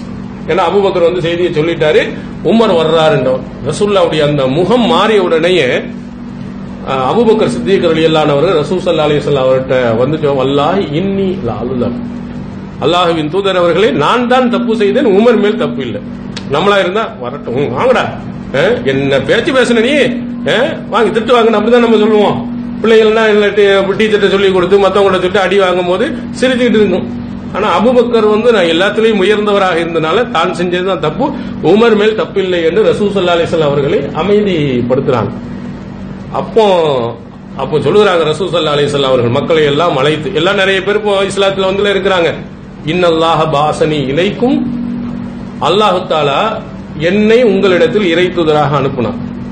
ஆனா நீங்க என்ன சொன்னீங்க, கதப்தன்னீங்க, நான் பொய் சொல்றேன்னு தான் சொன்னீங்க. உமர் ஒரு காலத்தை பொய்ன்னு தானே சொன்னாரு, அவர் ஏத்துக்கலையே, சொன்னவனே ஏத்துக்கிட்டாரு. உஸ்மான் ஏத்துக்கிட்டாரா, மத்த தோழர்கள் ஏத்துக்கிட்டாங்களா? பிற்காலத்தில் நீங்க எல்லாம் இஸ்லாத்தை ஏற்றிய. ஆனா கால அபூபக்கர் சதக்க, என்னுடைய தோழர் இந்த அபூபக்கர் இருக்காரு, அவர் தான் சரின்னு சொன்னாரு. ஆரம்பத்தில் நீங்கள் எல்லாம் என்னை பொய்யன் பொய்யன் என்று சொல்லிக் கொண்டிருந்த ஒரு காலகட்டத்தில் என்னுடைய தோழரான இந்த அபூபக்கர் நான் உண்மையாளன் என்று சொன்னார். வாசானி பி நஃப்ஸிஹி வ மாலிஹி, அது மட்டுமல்ல, அவர் தன்னுடைய உயிராலும் பொருளாதாரத்தாலும் பெருமளவு உதவி செய்தவரும் அவர்தான். பெரிய அளவுல இந்த சமுதாயத்தில் மார்க்கத்துக்காக வேண்டி அள்ளி அள்ளி கொடுத்தவர், உயிரையும் இழப்பதற்கு முன் வந்தவர் யாருன்னா இந்த அபூபக்கர் தான். என்னுடைய நண்பன் மட்டும் இல்ல, மார்க்கத்துக்காக அவ்வளவு செஞ்சார். குறிப்பாக அவருடைய தந்தையே வருத்தப்பட்டார். அவருடைய தந்தை யார் தெரியுமா, அபு குஹாஃபா. அவர் வந்து மக்கா வெற்றியின் போது தான் இஸ்லாத்தை தழுவினார். ஹிஜ்ரத் செய்து போகின்ற நேரத்தில் அபூபக்கர் எல்லா பணத்தையும் அள்ளிக்கிட்டு போயிட்டார், ஒன்னு கூட விடல. அப்ப அஸ்மா ரலியல்லாஹு வீட்டில் தான் அவருடைய தந்தை அபு குஹாஃபா இருக்கிறாங்க. அப்ப அபு குஹாஃபா வந்து கேட்கிறார், அவருக்கு கண்ணு தெரியாது, என்ன பையன் இப்படி போறான், எல்லாத்தையும் அள்ளிக்கிட்டு போறானே, ஒன்னு கூட வைக்காம போறானேன்னு அவர் முணங்குறாரு, எல்லாத்தையும் தூக்கிட்டு போறானு. அப்போ அஸ்மா ரலியல்லாஹு வந்து அமைதிப்படுத்துறா, இல்ல இல்ல, தரக்க ஹைரன் கசீரா, நிறைய விட்டுட்டு போயிருக்காங்க அப்படின்னு சொல்லிட்டு வெளியில இருக்கக்கூடிய கற்களை எல்லாம் அள்ளி அதை ஒரு துணியில போட்டு மடிச்சு அவங்க தாத்தாட்ட பார்த்து, பாருங்க நல்ல வெயிட்டா இருக்கு பார்த்தீங்களா, எவ்வளவு கொண்டு வந்து அவர் தொட்டு பார்த்துட்டு, அப்படியா இப்படி விட்டுருந்தா நல்லதுதான் அப்படின்னு அவர் சொன்னார். அந்த அளவுக்கு அபூபக்கர் அவர்கள் ரசூலுல்லாஹி ஸல்லல்லாஹு அலைஹி வஸல்லம் அவர்களுக்காக இறைத்தூதர் என்பதற்காக வீட்டில் உள்ள எல்லா பொருளாதாரத்தையும் அள்ளிக்கொண்டு அவருடைய வாப்பா திட்டுகின்ற அளவு கொண்டு போனார். அவங்க பிள்ளை அவங்கள மாதிரியே எல்லாமே மார்க்கத்துக்காக கொடுக்க வேண்டும் என்பதில் ஆசைப்பட்ட அந்த அஸ்மா அவர்கள், பிள்ளை ஒண்ணுமே கொண்டு வரல, உங்க மகன் எல்லாத்தையும் தான் அள்ளிட்டு போயிட்டான், எனக்கு எதுவுமே கொடுக்கலன்னு போட்டு கொடுக்கல, நல்ல பணிக்காண்டா கொண்டு போகட்டும் என்று சொன்னவர்களை அஸ்மா அவர்களை நாம் பார்க்க முடிகிறது. அப்படி அபூபக்கர் சித்திக் ரலியல்லாஹு அவர்கள் ஆரம்ப காலகட்டத்தின் பொருளாதாரத்தை அள்ளி கொடுத்தார், ஹிஜ்ரத் போகும்போதும் பொருளாதாரத்தை அள்ளி கொடுத்தார். இப்படி என்ன வேணாலும் சரி எல்லா போர்க்களங்களையும் ரசூல் ஸல்லல்லாஹு அலைஹி வஸல்லம் அவர்களுடன் கலந்து கொண்டார், உயிரை கொடுப்பதற்கு முன் வந்தவர். இப்படிப்பட்ட அந்த தோழரை நீங்கள் நோவினைப்படுத்துறீங்களா? ஹல் தாரிகூலி சாஹிபி, எனக்கான என் தோழரை விட்டுறக்கூடாது, தப்பே அவர் செய்யட்டுமே, ஏன் விட்டுறக்கூடாதா, நீங்க ஏன் இப்படி பண்றீங்க என்று ரசூல் ஸல்லல்லாஹு அலைஹி வஸல்லம் அவர்கள் சொன்ன போது அதற்கு பிறகு யாருமே அபூபக்கரை வந்து சேர்ந்து தப்பு செஞ்சாலும் விட்டுட்டு போயிடுவாங்க. இது புகாரியில பார்க்க. அப்ப ரசூலுல்லாஹி சொன்ன அந்த வாசகம் இருக்கு, பொருளாதாரத்தையும் அபூபக்கர் அள்ளி அள்ளி என்ன செஞ்சிருக்கிறார், தன்னுடைய காலத்தில் கொடுத்திருக்கார். ரசூலுல்லாஹ் எதை உணர்த்தினாங்களோ, ஏழைகளுக்கும் மார்க்க விஷயங்களுக்கும் நல்ல பணிகளுக்கும் நீங்கள் கொடுக்க வேண்டும் என்பதை தன்னுடைய வாழ்நாள்ல அப்படியே நிறைவேற்றி காட்டினார். அதே மாதிரி ரசூல் ஸல்லல்லாஹு அலைஹி வஸல்லம் சொன்ன இன்னொரு செய்தி சஹீஹ் முஸ்லிமில் இடம்பெற்றிருக்கிறது. ரசூல் ஸல்லல்லாஹு அலைஹி வஸல்லம் அமர்ந்திருக்கின்ற பொழுது கேட்கிறாங்க, யார் மன் தபிய மின்குமுல் யௌம ஜனாசத்தன் மன் அஸ்பஹ மின்குமுல் யௌம சாயிமன், யார் இன்றைய தினம் நோன்பு வைத்திருக்கிறார் அப்படின்னு கேட்கிறாங்க. அபூபக்கர் உடனே என்ன செய்யறாரு, நான் என்று சொல்கிறார். அதற்கு அடுத்து கேட்கிறார், அமன் தபிய மின்குமுல் யௌம ஜனாசத்தன், இன்று ஜனாசாவை பின்தொடர்ந்தவர் யார்? அபூபக்கர் நான் என்கிறார். அமன் அத்அம மின்குமுல் யௌம மிஸ்கீனன், இன்றைய தினத்தில் ஏழைகளுக்கு உணவளித்தவர் யார் என்று கேட்கிறாங்க. அபூபக்கர் நான் என்கிறார். ஒமன் தபிய மின்குமுல் யௌம மரீலன் மன் ஆதா மின்குமுல் யௌம மரீலன், யார் இன்றைய தினம் நோயாளியை சந்தித்து வந்திருக்கிறார் அப்படின்னு கேட்கிறாங்க. அபூபக்கர் நான் என்று சொல்கிறார். அப்ப ரசூல் ஸல்லல்லாஹு அலைஹி வஸல்லம் மஜித்தமான ஃபீ இம்ரின் இல்லா தஹலல் ஜன்னah, ஒருவரிடத்துல இந்த ஒரு நாள்ல இந்த விஷயங்கள் எல்லாம் ஒன்றிணைந்து விடுமானால் அவர் சொர்க்கத்துக்கு போவார் அப்படின்னு நபி ஸல்லல்லாஹு அலைஹி வஸல்லம் சொன்னார். எப்ப அபூபக்கர் சொர்க்கவாதின்னு சொல்றாங்க, எதை வைத்துக் கொண்டு சொல்றாங்க? அவர்கிட்ட இருக்க நல்ல பண்புகளை எல்லாம் மக்களுக்கு தெரியப்படுத்துறாங்க. இன்னைக்கு ஜனாசா யாரோ இறந்து போயிருக்கிற யாரோன்னு இல்லாம அந்த மன்னனுக்காக வேண்டி நம்ம செய்ய வேண்டிய கடமைகளை செய்வதில் அவர் போய் இருந்திருக்காரு. நோயாளி அவரால் இருந்திருக்கிறாரு. அப்படி நோயாளி உள்ளவரை போய் சந்தித்து ஆறுதல் சொல்லிட்டு வந்திருக்காரு. பசியோடு இருக்கக்கூடிய ஏழைகளுக்கு உணவையும் அவர் என்ன செஞ்சிருக்கிறாரு? கொடுத்துட்டு வந்திருக்கிறார். அப்ப நல்ல பழக்க வழக்கங்கள் அத்தனையிலையும் அபூபக்கர் முன்னடியா இருந்தார். அதுல ஏழை எளியவர்களுக்கு உதவ வேண்டும் என்பதுல அபூபக்கர் ரொம்ப முன்னிலையில் இருந்தார். அந்த அடிப்படையிலே அன்றைய தினம் ஏழைகளுக்கு உணவளித்தவராகவும் நான் என்று அபூபக்கர் சித்திக் ரலியல்லாஹு அன்ஹு அவர்கள் சொல்றாங்க. அப்ப அபூபக்கர் சித்திக் ரலியல்லாஹு அன்ஹு அவர்களுடைய பண்பாடுகள்ல ரசூல் ஸல்லல்லாஹு அலைஹி வஸல்லம் அவர்கள் சொன்ன ஏழைகளுக்கு உதவுதல், கஷ்டப்படுபவனுக்கு உதவுதல் என்பதில் அவர் முதலிடமாக இருந்தால்தான் அல்லாஹ்வின் தூதர் அவர்கள் அபூபக்கருக்கு ரொம்ப ரொம்ப முக்கியத்துவம் கொடுத்தாங்க. அவங்களுக்கு நிறைய சலுகைகள் கொடுத்தாங்க. அவர்களுக்காக வேண்டி நிறைய பிரார்த்தனைகள் செய்திருக்கிறாங்க. ரசூலுல்லாஹி ஸல்லல்லாஹு அலைஹி வஸல்லம் அவர்கள் ஒரு தடவை கேட்கிறாங்க, ஒவ்வொருவருக்கும் மறுமை நாளில் அவர் செய்யக்கூடிய நல்ல பணிகளை அடிப்படையாக வைத்து அல்லாஹ் தஆலா சொர்க்கத்தில் ஒரு தனி வழியை ஏற்படுத்துவான்.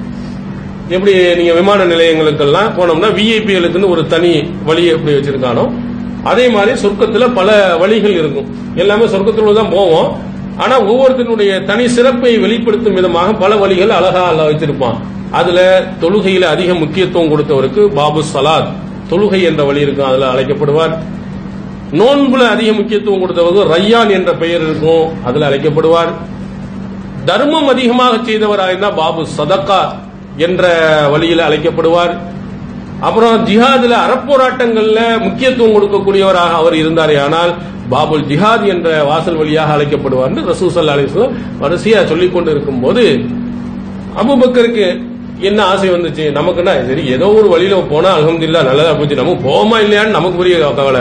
அவருக்கு என்ன கவலை? எல்லா வழி வாசல்களையும் ஒருவர் அழைக்கப்படுவாரா? எல்லாத்துலயும் பெஸ்டா இருந்து தொழுகை வாங்க, நோன்புக்கு வாங்க, தர்மத்துக்கு வாங்க, ஜிஹாதுக்கு வாங்க, இப்படி யாராவது அழைக்கப்படுவாரா அப்படின்னு அவருக்கு அப்படி ஒரு ஆசை. அபூபக்கர் சித்திக் ரலியல்லாஹு அன்ஹு கிடைக்கிறது நல்ல உயர்வான இடத்துல நம்ம போக முடியுமா அப்படின்னு கேட்கும் போது ரசூல் ஸல்லல்லாஹு அலைஹி வஸல்லம் சொன்னா, அர்ஜு அன் தகூன மின்ஹும், அப்படி அழைக்கப்படுவோரில் நீரும் ஒருவராக இருப்பீர் என்று நான் ஆசைப்படுகிறேன். அப்போ எல்லா விஷயத்திலையும் நோன்பிலிருந்து தர்மத்திலிருந்து எதிலை எடுத்தாலும் இவர் என்ன செய்கிறார்? முன்னணியில் நிற்பார் என்று அல்லாஹ்வின் தூதர் அவர்கள் அந்த வாசகத்தில் நமக்கு உணர்த்தினாங்க. அதுல இன்னொன்றையும் உணர்த்தினாங்க. அபூபக்கர் மட்டும் இல்ல, அப்படி போற பல பேர்கள் அபூபக்கர் ஒருவர் தான் சொன்னாங்க. நாமும் கூட என்ன செய்யலாம்? போலாம். தர்மத்துல நம்ம முன்னணியில் இருந்தால், தொழுகையில முன்னணியில் இருந்தால், அறப்போராட்டங்கள்ல முன்னிலையில் இருந்தால், நோன்புல முக்கியத்துவம் அதிகம் கொடுப்பவர்களா இருந்தால், எல்லாத்திலையும் பெஸ்டா முதல் நிலையில் நாம இருப்போமே ஆனால் நாம் கூட அழைக்கப்படலாம். அந்த வாசகத்தையும் அல்லாஹ்வின் தூதர் அவர்கள் அதில் இருந்து நமக்கு என்ன செய்கிறாங்க? எடுத்து காட்டுகிறார்கள். அந்த அடிப்படையில் அபூபக்கர் அவர்கள் சிறந்தவராக இருந்தனால்தான் அல்லாஹ்வின் தூதர் அவர்கள் மஸ்ஜிது நபவி பள்ளியாசலுடைய கடைசி காலகட்டத்தில் எல்லா வாசல்களையும் அடைக்க சொன்னாங்க. மஸ்ஜிது நபவி இந்த இடம் சொன்னா இந்த பக்கம் வழி இருந்துச்சு, இந்த பக்கம் வழி இருந்துச்சு, இந்த பக்கம் இருந்துச்சு. ஒவ்வொரு ஆளும் அந்தந்த பகுதியிலிருந்து வரவங்க அந்தந்த வழி வழியா வந்துட்டு இருப்பாங்க. ரசூலுல்லாஹி ஸல்லல்லாஹு அலைஹி வஸல்லம் எல்லா வழிகளையும் அழைச்சிட்டு ஒரே ஒரு வழி மட்டும் என்ன செய்யுங்க? பையங்க. இப்படி பல வழிகள்ல நல்லா இல்ல அப்படின்னு வந்துட்டு ரசூல் ஸல்லல்லாஹு அலைஹி வஸல்லம் கடைசியில சொன்னதுல அந்த அபூபக்கர் மட்டும் வந்தாரே அந்த வழியை மட்டும் அடைச்சிடாது, அவருக்கு மட்டும் அந்த வழி என்ன செய்யட்டும்? தனியாக இருக்கட்டும் என்று ரசூல் ஸல்லல்லாஹு அலைஹி வஸல்லம் அபூபக்கருக்கு என்று தனியான ஒரு சிறப்பை ரசூல் ஸல்லல்லாஹு கொடுத்தாங்க. அதெல்லாம் ஏண்டா இந்த மாதிரி பண்பாடுகள்ல அல்லாஹ்வின் தூதர் அவர்கள் சொன்ன அந்த செய்திகள்ல முதலிடம் கொடுத்து முக்கியத்துவம் கொடுத்து பார்க்கக்கூடியவர்களாக அவர்கள் இருந்ததை நாம் பார்க்கிறோம். இது ஆண்கள்ல நீங்க பார்க்கிறோம். அதே மாதிரி பெண்கள் நீங்கள் எடுத்துக்கொண்டீர்களே ஆனால் அடுத்தவர்களுக்கு உதவி செய்தல் என்பதுல ஒவ்வொருத்தரும் ஒவ்வொரு இதுல மிந்தி போகக்கூடியவர்கள். நபி தோழியர்கள்ல நிறைய பேர்கள் இருக்கலாம். அதுல யார் யாரை முந்தி சென்றிருக்கிறார்கள் அப்படின்னு பார்த்தோம்னா ரசூல் ஸல்லல்லாஹு அலைஹி வஸல்லம் உடைய மனைவிமார்களில் ஒருவர் ஸைனப் பின் ஜஹஷ் ரலியல்லாஹு அன்ஹு. இவர்கள் தொடர்பாக ஒரு செய்தி பதிவு செய்யப்பட்டிருக்கு. சஹீஹ் புகாரியில் இடம்பெற்றிருக்கு, முஸ்லிமில் இடம்பெற்றிருக்கு. ரசூல் ஸல்லல்லாஹு அலைஹி வஸல்லம் அவர்கள் சொன்னாங்க, என்னை முதலில் யார் வந்து சேருவார்கள் என்று சொன்னாங்க, அடைவாங்கன்னு சொன்னா அத்துவலுக்குன்ன எதன், யாருக்கு கை நீளமாக இருக்குதோ அவர்கள் என்னை சீக்கிரம் அடைவீங்க. அதான் முதல்ல அவங்க இறந்து போவாங்க. இப்போ உடனே என்ன செஞ்சாங்க, நம்ம மனைவிமார்கள் எல்லாம் யாருடைய கை ரொம்ப நீளமா இருக்குது அப்படின்னு சொல்லிட்டு அளந்து பார்க்க ஆரம்பிச்சாங்க. அப்ப பார்த்தா சௌதா ரலியல்லாஹு அவர்களுடைய கை தான் ரொம்ப நீளம். ஆனா இறந்து போனது என்னன்னா ஸைனப் பின் ஜஹஷ் ரலியல்லாஹு அவங்க தான் இறந்தாங்க. ஸைனப் பேர்ல 2 மனைவிமார்கள் இருந்திருக்காங்க. ஸைனப் பின் ஜஹஷ் இருந்திருக்காங்க, ஸைனப் பின் குஸைமான் இருந்திருக்காங்க. இவங்க ஸைனப் பின் ஜஹஷ் ரலியல்லாஹு அன்ஹா அவர்கள் அவங்க தான் இறந்து போனாங்க. அப்ப இறந்து போனவுடன் தான் மற்ற நபிமார்கள் மனைவிமார்களுக்கெல்லாம் விளங்குகிறது கை நீளம் என்று ரசூல் ஸல்லல்லாஹு அலைஹி வஸல்லம் சொன்னது இந்த உண்மையான கை நீளம் அல்ல, தர்ம சிந்தனை. ஒவ்வொரு பகுதியிலையும் ஒவ்வொரு பழக்க வழக்கம் இருக்கு. தூள் எதுன்னா அரபியில சொல்லக்கூடிய கை நீளம் என்பது தர்மத்தை குறிக்கும். தமிழ்நாட்டில் சொன்னோம்னா இவனுக்கு கை நீளம்னா படார்னு அடிச்சிருவான்னு அர்த்தம், அல்லது இருக்கிறது திருடிட்டு போயிடுவான்னு அர்த்தம். ரொம்ப கை நீளம் கவனமா பாத்துக்கிறீங்கன்னா டக்குன்னு பாக்கெட்ல இருந்து எடுத்துட்டு போயிடுவான். அரபு நாட்டில் எடுத்து கொடுப்பான்னு அர்த்தம். அந்த அடிப்படையில ரசூல் ஸல்லல்லாஹு அலைஹி வஸல்லம் கை நீளம் அப்பதான் சொல்றாங்க துஹிப்பு ஸதகா. அந்த ஸைனப் அவர்கள் தர்மத்தை அதிகம் விரும்புவராக இருந்தார். ஆயிஷா நாயகி சொல்றாங்க யஅமலு பியதிஹி, அவர்கள் கையால் உழைத்து யத்தஸத்தக், தர்மமும் அவர்கள் செய்வார்கள். யார் யாருக்கு சண்டைன்னா ரசூல் ஸல்லல்லாஹு அலைஹி வஸல்லம் காலத்துல மனைவிமார்கள் 2 குரூப் இருந்திருக்காங்க. ஒன்னு ஆயிஷா தலைமையில ஒரு குரூப் இருந்திருக்காங்க, உம்மு சலமா ரலியல்லாஹு அன்ஹா அவங்க தலைமையில ஒரு குரூப். அந்த உம்மு சலமாவுடைய இதுல குரூப்ல இருந்தவங்க தான் ஸைனப் பின் ஜஹஷ். ஆயிஷா நாயகி சொல்லுவாங்க, அழகிலையும் மற்ற எல்லா விஷயத்திலையும் எனக்கு போட்டியாக இருந்தது யாருன்னா அந்த ஸைனப் பின் ஜஹஷ் தான். அவன் ரொம்ப கோபமா ஆத்திரமா கடுமை வேகமா கோபம் வரும் உங்களுக்கு, அதே வேகத்துல கோபம் தணிஞ்சிடும். ஆயிஷா நாயகி அவர் ரொம்ப வேகமா என்ன இப்படின்னு ஒரே சண்டைக்கு போவாங்க, விளக்கத்தை எடுத்து சொல்லிவிட்டு அப்படியே அமைதி ஆயிடுவாங்க. ஆயிஷா நாயகி அவர்கள் மீது அவதூறு சொல்லப்பட்ட நேரத்தில் ஸைனப் பின் ஜஹஷ் ரலியல்லாஹு அன்ஹா அவங்கள்ட்ட போய் கேட்கறாங்க. கேட்கும் போது நமக்கு எதிரியா இருந்தாங்கன்னு பொய் புரட்டு சொல்ல, நல்லதை தவிர எதையும் நான் அறியல என்று தெளிவா சொல்லிட்டாங்க. அவருடைய சகோதரி ஹம்னா பின் ஜஹஷ் வேண்டுமானால் ஆயிஷா நாயகி மேல அவதூறு சொன்னவங்க பட்டியலில் போயிட்டாங்க. ஆனால் நேரடியாக அவங்களோட சண்டை ஓட்டுக்கு இருந்த ஸைனப் பின் ஜஹஷ் அவர்கள் அதுல என்ன செய்யல, எந்த இலையும் ஈடுபடல. அவங்க ரொம்ப நல்லவர்கள் என்று சொன்னாங்க. அந்த ஆயிஷா நாயும் கூட இவர்கள் மேல அவதூறு சொல்லல. இவங்க ரொம்ப நல்லா ரொம்ப கடுமையா கோவப்படக்கூடியவராக இருந்தாங்க, எனக்கு என்னோட சண்டை போடக்கூடியவர்களாக இருந்தாங்க. ஆனா அவங்களுடைய மார்க்கப்பற்று அவர்களிடம் இந்த தக்வா என் மீது அவதூறு சொல்வதிலிருந்து அல்லாஹ் தஆலா அவங்களை காப்பாற்றி விட்டான் அப்படின்னு ரசூல் ஸல்லல்லாஹு அலைஹி வஸல்லம் உடைய மனைவியான ஆயிஷா நாயகி அவர்கள் சொன்னாங்க. அவங்க சொல்லும் போது இவர்கள் தர்மத்தை அதிகம் விரும்புவாங்க. தர்மம் செஞ்சாங்கன்னா வீட்டுல பணத்தை அள்ளி அள்ளி கொடுக்கறது இல்ல, பணத்தை வேலை செய்து செய்யறது. அவங்களுக்கு ஒரு இன்ட்ரெஸ்ட். சும்மா ஏதாவது சில ஆட்கள் இருக்கிறாங்க, நம்ம சில இடங்கள் நம்ம பள்ளி எல்லாம் பார்த்தா பெரிய கோடீஸ்வரா இருப்பாரு, பள்ளி அவர் சுத்தம் பண்ணுவார். அவருக்கு ஒரு ஹாப்பி, நம்ம இறை இல்லத்தை நம்ம என்ன செய்யணும், சுத்தம் பண்ணணும், அந்த வேலைகளை நம்ம செய்யணும். பாத்ரூம் இதெல்லாம் என்ன செய்யறது, அதெல்லாம் சுத்தம் பண்றது. இதெல்லாம் பணக்கார கோடீஸ்வரனாக இருந்து வேலை செய்யறது, அப்படி ஒரு ஆசை. ஸைனப் பின் ஜஹஷ் ரலியல்லாஹு அன்ஹு அவங்களுக்கு என்ன ஆசைன்னு சொன்னா, தர்மம் செஞ்சுக்கிட்டே இருக்கு, நம்மளால் ஏதாவது கொடுத்துக்கிட்டே இருக்கணுங்க. பணம் இல்லை என்ன செய்யற, ஏதாவது ஒரு வீட்டுக்கு வேலை பார்ப்போம். யாரு மனைவி, ரசூலுல்லாஹ்வுடைய மனைவி வீட்டு வேலையை செய்து கொண்டு அடுத்தவங்களும் தர்மம் செய்யறான்னா பாருங்க. அப்படி இருப்பாங்களா? ஒரு ஜனாதிபதியினுடைய மனைவி வீட்டு வேலைக்கு போவாங்களா? ஜனாதிபதியுடைய மேல காலுக்கு மேல கால் போட்டு என்ன செய்வோம் உட்காருங்க. நீங்க ஜனாதிபதி மனைவி வெளியவே பார்க்க முடியாது, நீங்க பார்த்திருக்க முடியுமா? போனா பெரிய ஊரு சுத்துறா, அங்க போனா இங்க போனா நீங்க பார்க்கலாமே தவிர நம்ம ஊர்ல நாட்டினுடைய இதை பார்க்க முடியுதா? மோடியை பார்க்க முடியுமா? அவர் என்ன வெளிநாட்டு இந்தியர் தான் சொல்றாங்க. என்ன நம்ம நாட்டுல ஓய்வு எடுக்கிறதுக்காண்டி ஊருக்கு வருவாரு, மத்த நேரம் முறை ஊரை சுத்திட்டு இருக்கிறாரு. அப்படிங்கிற அளவுக்கு அவன் ஊரை சுத்திட்டு இருக்கிறான், இருக்கிற பணம் வசதியை வைத்துக் கொண்டு. இப்ப இன்னும் நல்ல பெரிய அளவுல விமானம் 2000 கோடிக்கு விமானம் வாங்க போறாராம்.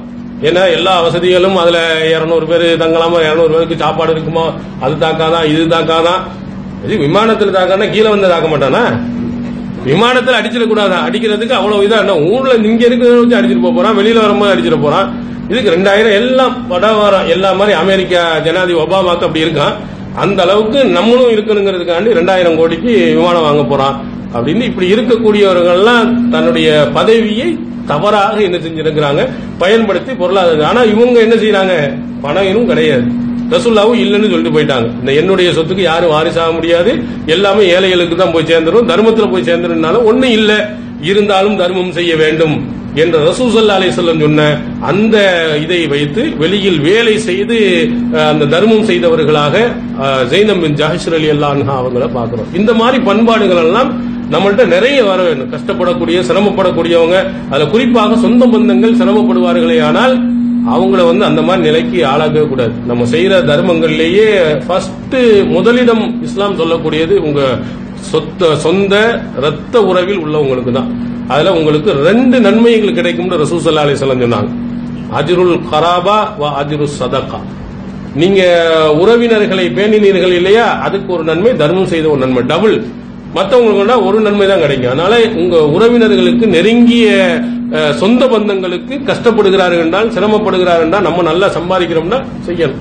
வெளியில போகும்பொழுதுதான் எதையாவது நம்ம ஏழைகளுக்கு பார்த்து எங்கேயாவது கஷ்டப்படுறாங்களா, சிரமப்படுறாங்களா, ஏதாவது கொடுக்கணும் அப்படிங்கிற எண்ணத்தோடையே நம்ம வாழுகின்ற பொழுது கஃபீர அன்கும் மின் செய்யாத்தியம்னு குர்ஆன் சொல்லுகிறது. உங்கள் செய்யக்கூடிய தர்மங்கள் உங்கள் பாவங்களை என்ன செய்துவிடும், அழித்து விடும் என்றும் ரசூல் அல்லாஹ் தஆலா திருக்குர்ஆன். இது ரொம்ப நம்ம பவர்ஃபுல்லான ஒரு ஆயுதம். நம்முடைய பாவங்களை எல்லாம் அழிச்சுக்கிட்டே வர்றதுக்கு தர்மம் செஞ்சுக்கிட்டே வந்தோம்னா போய்கிட்டே இருக்கும். மறுமையில போகின்ற பொழுது நம்ம எந்த பாவம் இல்லாத அளவுக்கு போகலாம், அல்லது நன்மைகள் கொஞ்சம் கூடுதலாகவும் பாவங்கள் குறைவாகவும் இருந்து நம்ம சொர்க்கத்துக்கு போவதற்கு வாய்ப்பு இருக்கு. அதனாலதான் ரசூல் ஸல்லல்லாஹு அலைஹி வஸல்லம் சொன்ன அந்த தோழர்கள் அதே மாதிரி இன்னொரு பெண்மணி இங்க இருக்கிறாங்க, மதீனாவுல நிறைய இருக்கிறாங்க. அவங்களை பத்தி நிறைய சொல்லலாம். குறிப்பாக கடைசியாக ஒன்றாக ஒரு நபி தோழி உம்மு ஷரீக். ரசூல் ஸல்லல்லாஹு அலைஹி வஸல்லம் அவங்களுடைய வாசகத்திலே சொல்றாங்க, உம்மு ஷரீக் இம்ராத்துன் கனியத்துன் மினல் அன்சார். அன்சாரிகளிலேயே பணக்கார பெண்மணி இந்த பெண்மணி தான். அலீமுன் நஃபகா, நிறைய செலவழிக்கக்கூடிய பெண்ணும் தான். செலவழிக்கிற பெண்கள் கேள்விப்படுறதும் இல்லையா, நம்ம எல்லா பெண்களும் என்ன செய்யறாங்க, ரொம்ப அள்ளி அள்ளி செலவழிக்கக்கூடியவங்க தான். செலவழிக்க வேண்டும் என்று சொன்னால் அங்க போய் பணத்தை நம்ம கொடுத்தோம்னா என்ன ஆயிரும், அது பாட்டுக்கு போயிடும். அதாவது நகைச்சுவா ஒரு செய்தி சொல்லுவாங்க, நான் என்னுடைய வீட்டுக்காரரு நான் கல்யாணம் முடிச்ச உடனே லட்சாதிபதி ஆயிட்டாரு. மாஷா அல்லாஹ், பரவாயில்லையே லட்சாதிபதி ஆயிட்டாரா அப்படின்னா இன்னொரு ஆள் சொன்னா கொஞ்சம் பொறுமையா இருங்க, இதுக்கு முன்னாடி கல்யாணத்துக்கு முன்னாடி அவர் எப்படி இருந்தாரு, கோடீஸ்வரரா இருந்தாரு. அந்த கோடீஸ்வரனை லட்சாதிபதியா இருந்தா பிச்சாதிபதி ஆக்கிருக்கு இந்த பொம்பளை. போய் ஊரா எல்லா பொருள்களும் அவங்களுக்கு தானே வச்சிருக்காங்க. நகை கடைக்கு போனா முடிஞ்சு அவ்வளவுதானே. உள்ள போய் பார்த்துட்டு வந்துட்டா எல்லா படத்தையும் காலி பண்ணிட்டு போயிருவாங்க. துணிமணிகள்ல இருந்து எங்க வேணாலும் போங்க, உங்களுக்கு எவ்வளவு துணி இருக்குது, அவங்களுக்கு என்ன இருக்குன்னு பாருங்க. வெளி கடைகளில் பொருள்கள்ல நம்ம வாங்குறதுக்கு எவ்வளவு ஒதுக்கி வச்சிருக்கிறோம், அவங்களுக்கு எவ்வளவுன்னு பாருங்க. ஜவுளி கடையில போனோம்னா ஒரு சின்ன பெட்டிக்கடை அளவுக்கு நமக்கு வச்சிருப்போம், அவங்களுக்கு வச்சிருப்போம் 7-8 மாடி அவ்வளவு பொருள் வச்சிருப்போம். அவங்க தான் வாங்குறாங்கன்னு. நம்ம அதிகமா நம்ம என்ன செய்யறது இல்ல, வாங்குறது. நம்ம போறதுல சட்டை பனியன் அதோட முடிஞ்சு, காதுல போறது, கைமுதல போறது, கையில போறது, தலையில மாட்டுறது என்று பார்த்து அள்ளிக்கிட்டே போகும். இப்படி செலவுகளை அள்ளி செய்யறவங்க இருக்காங்க. ஆனா இந்த பெண்மணியை ரசூல் ஸல்லல்லாஹு அலைஹி வஸல்லம் எப்படி சொன்னா, அலீமுன் நஃபகத்தி ஃபீ சபீலில்லாஹ், அல்லாஹ்வின் பாதையில் அதிகம் அதிகம் அள்ளி செலவழிக்கக்கூடியவர்கள். என்ஸிவ் அலைஹில் லைஃபான், இவங்களுடைய வீடுகளில் விருந்தாளிகள் குந்திக்கிட்டே இருப்பாங்க. நிறைய விருந்தாளிகள் வருவதும் சாப்பாடு கொடுக்கறதும் அவங்களுக்கு. உம்மு ஷரீக் வீட்டுக்கு போனோம்னா சாப்பாடு உறுதிப்பா, போனோமா நல்லா மூக்குப்படி சாப்பிட்டு வந்துடலாம். பணத்தை அள்ளி வைத்திருந்து அத்தனையும் அல்லாஹ்வின் வழியிலேயே அள்ளி அள்ளி கொட்டி கொடுத்தவர்கள். அந்த மாதிரி பெண்மணி ரசூலுல்லாஹி ஸல்லல்லாஹு அலைஹி வஸல்லம் அதான் சொன்னாங்க, நரகத்தில் பெண்களை அதிகமாக நான் பார்த்தேன் என்று பதில் சொல்லும் போது நீங்கள் தர்மத்தை செய்யுங்க. வலவு மின் ஹுலிகுன்ன, உங்களுடைய ஆபரணங்கள் இருந்தாவது தர்மம் செய்யுங்க. பெருநாள் உரையில ரசூல் ஸல்லல்லாஹு அலைஹி வஸல்லம் சொன்னாங்க, நரகத்தில் நீங்க அதிகமா போறீங்கன்னு சொல்லிட்டு அதை தடுக்கும் விதமாக சொன்னது தர்மம் தான். அவ பெண்கள்கிட்ட அதிகமா நம்ம உணர்த்த வேண்டியது, நிறைய ஏழை எளியவர்களுக்கு உங்க சொந்த பந்தங்களுக்கு அள்ளி கொடுத்துக்கிட்டே இருங்க. நம்முடைய பொருளாதாரம் எவ்வளவு போனாலும் கூட நம்ம பாவங்கள் அழிக்கப்பட்டு நரகத்திலிருந்து காப்பாற்றப்படும் என்பது அல்லாஹ்வின் தூதர் அவர்கள் உணர்த்தினாங்க. அதுல உம்மு ஷரீக் போன்ற நபி தோழியர்கள்லாம், அன்சாரிகள் எல்லாம் நிறைய அளவு என்ன செஞ்சிருக்கிறாங்க, செலவழித்து இருக்கிறாங்க. இந்த மாதிரி அடுத்தவர்கள் மீது அன்பு செலுத்தக்கூடியவராக, அடுத்தவங்க மீது இரக்கம் காட்டக்கூடிய சிறந்த பண்புள்ளவர்களாக நபி ஸல்லல்லாஹு அலைஹி வஸல்லம் அவர்களுடைய நபி தோழர்களிடத்திலேயும் நபி தோழியர்களிடத்திலும் பார்க்கிறோம். இன்னும் ஏராளமான நல்ல பண்பாடுகள் அந்த தோழர்கள்ட்ட இருக்கிறது. அது போன்ற இது மற்ற போன்ற பயான்கள்ல இன்ஷா அல்லாஹ் விரிவாக பார்ப்போம். எல்லாம் அல்லாஹு தஆலா நாம் அனைவர்களையும் அடுத்த ஏழை எளியவர்கள் மீது அன்பு செலுத்தக்கூடியவர்களாக, உதவி செய்யக்கூடியவர்களாக ஆக்கி தர்மத்தின் மூலமாக நம்முடைய பாவங்களை மன்னிக்கக்கூடியவனாக எல்லாம் அல்லாஹு தஆலா ஆக்கி அருள்வானாக. வாஹிர் தாவனா அல்ஹம்துலில்லாஹி ரப்பில் ஆலமீன்.